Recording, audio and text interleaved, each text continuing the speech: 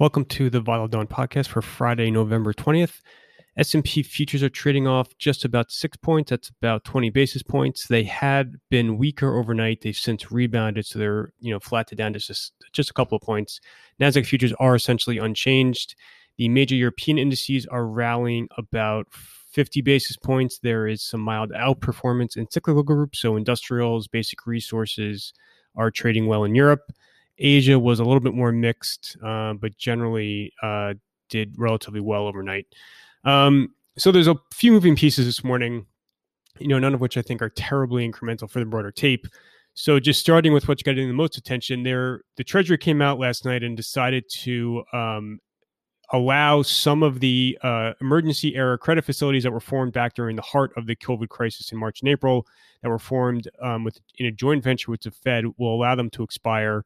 Some of them are going to be extended for another 90 days, but essentially the Treasury is kind of ending this joint venture that it had formed with the Fed in the heart of the crisis. Those credit facilities were enormously important, more from a psychological point of view. They were never actually utilized to a large degree. There was a ton of unutilized capacity left on those facilities, but the effect on the markets, just in their mere presence, was enormous. Obviously, you've seen a huge improvement in financial markets, credit markets, and then that translated into stock gains. Beginning essentially in April and then lasted obviously throughout up until today. So there's some anxiety that those facilities are now being taken away and the effect that could have on markets. I think the precedent set by those facilities is crucial. That precedent obviously is not going to go away. So I think the market now appreciates that in the future, to the extent there is market stress, that these facilities, this kind of joint venture between the Fed and the Treasury, that will expand the Fed's powers beyond what is kind of codified formally in the charter from Congress, that always will be a possibility. And you've had some media reports out overnight that say, in essence, a secretary in the future, whether it's Mnuchin or someone else, can easily kind of reenact those facilities and recreate those powers to the extent they're needed. So, I appreciate why there is some anxiety removing that safety net from the market. But like I said, they were not being utilized, and the precedent set by them is still very much intact. So, I'm not terribly concerned with that. And if anything, I think that their removal, because the Fed did come out and suggest that it disagreed with the Treasury's decision. So I think that their removal could make the Fed more inclined to act at their upcoming December 16th meeting. So expectations for them to act had been kind of creeping higher for the last several days. You've had a bunch of Fed officials come out all this week and express concern about the state of growth, given what you're seeing on COVID. There's been a lot of talk about a quote unquote double dip recession with Q1 GDP possibly going back into negative territory. So I think removing those facilities and given what you've just been seeing in the general macro environment, the odds of Fed action at the December 16th meeting are going to move higher. So if anything, you may want to read into the removal of those credit facilities as possibly kind of tipping the balance to Fed action on the 16th, which obviously would be a positive.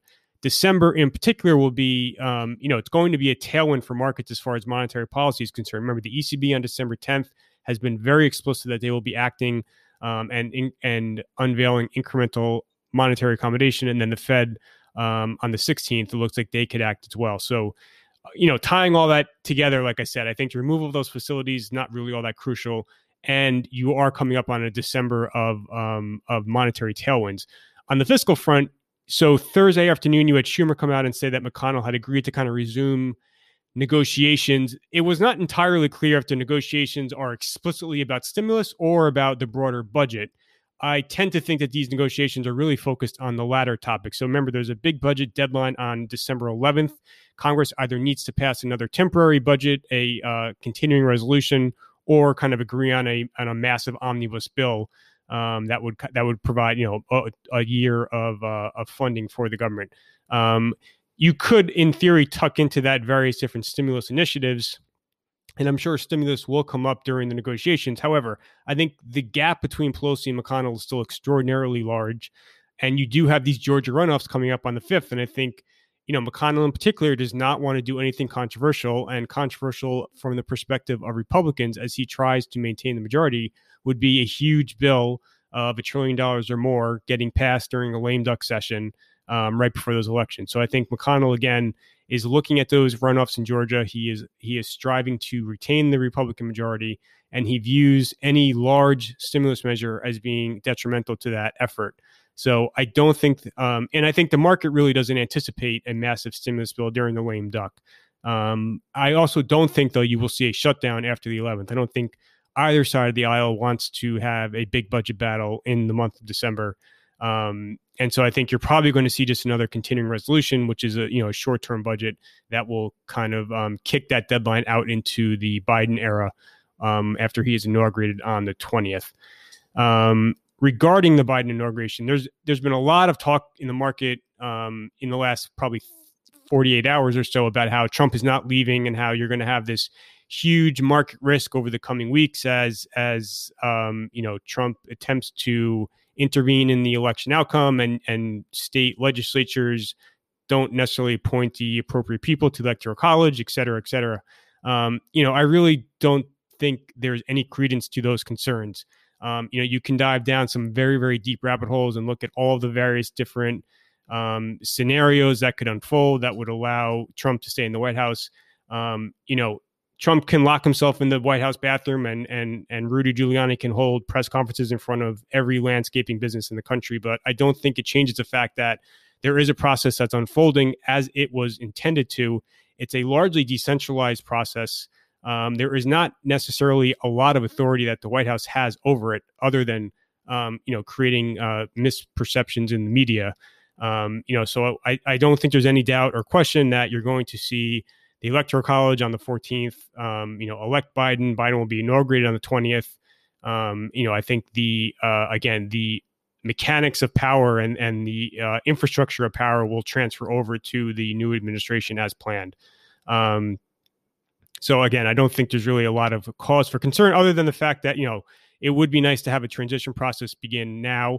And Trump still has, he still is president. He'll be president for 2 more months. And he is making, a lot of executive orders and policy and staffing changes. So he is due to announce today certain measures that are aimed at containing drug prices. These are measures that he has talked about in the past, but he's going to be kind of formally unveiling them today. They will probably be subject to litigation. It's unclear if they'll actually ever go into effect, but just be aware that those will be announced later today. In terms of COVID, it's very much the same as before. So the near-term headlines are still very bleak. You have cases that are surging. You have hospitalizations that are spiking. Hospitalizations are above the March and April peak. You have reports of various hospital systems across the country that are being or that are close to being overwhelmed with patient populations. And you are seeing more states unveil mitigation steps. So California and Ohio overnight unveiled curfews. So far, none of the mitigation steps really even come close to what was enacted back in March and April. They really are targeted at the higher risk activities, right? Indoor dining, bars, gyms, et cetera. But nevertheless, there will be an effect on growth. So there's been a lot of anxiety that you're going to have to see estimates get marked down. You had a lot of airlines in the last day talk down bookings trends in the near term that they've seen a reversal and they've seen some softening in bookings. And then you have had a lot of kind of, macro warnings about a possible double dip recession as growth forecasts get marked down in December and then into Q1. That's all certainly possible. And you are going to see continued, continuation of kind of negative headlines in the near term. And then again, but you have these vaccines that are on the horizon. And I think that will offset largely the near term concern. So the Pfizer and Moderna vaccines are kind of moving rapidly through the approval process. You could see Pfizer and or Moderna submit formally for an FDA emergency use authorization, perhaps as soon as today. That authorization is due to arrive by the middle of December, and then you could see these things get shipped out and distributed to kind of your higher risk patients before the end of this year. And then continue obviously into 2021. And then you have other candidates still to come. So the AstraZeneca data could be out in December. The Johnson & Johnson data is out by the end of December, early January. And then others that are earlier in the development stage are also kind of on the horizon too. So, I think the market still is looking towards the end of this pandemic around the spring or summer. And so it will look through some of the near-term headlines, but those near-term headlines will stay very, very negative. There were a bunch of earnings out overnight. I have all the specifics in the piece this morning. Workday, Williams-Sonoma, Ross Stores are some of the bigger ones. For the calendar today, You have a few meetings. So Biden will be meeting with Pelosi and Schumer. This will be the first in-person meeting among the three of them since the election. Trump will be hosting some senior Republicans from Michigan State Legislature at the White House. So this gets back to this whole, the fear about how you can have Republican-controlled state legislatures appoint individuals that to the Electoral College that would possibly vote for Trump. Again, I don't really think this is a very big concern. Trump will be making that drug price announcement, and then you have a few kind of smaller retail earnings this morning. Foot Locker is probably the biggest one. So that is everything for today. I do have the latest November market survey, which is included in the piece today. If you could please participate on it. And that is everything for today. Thank you for listening.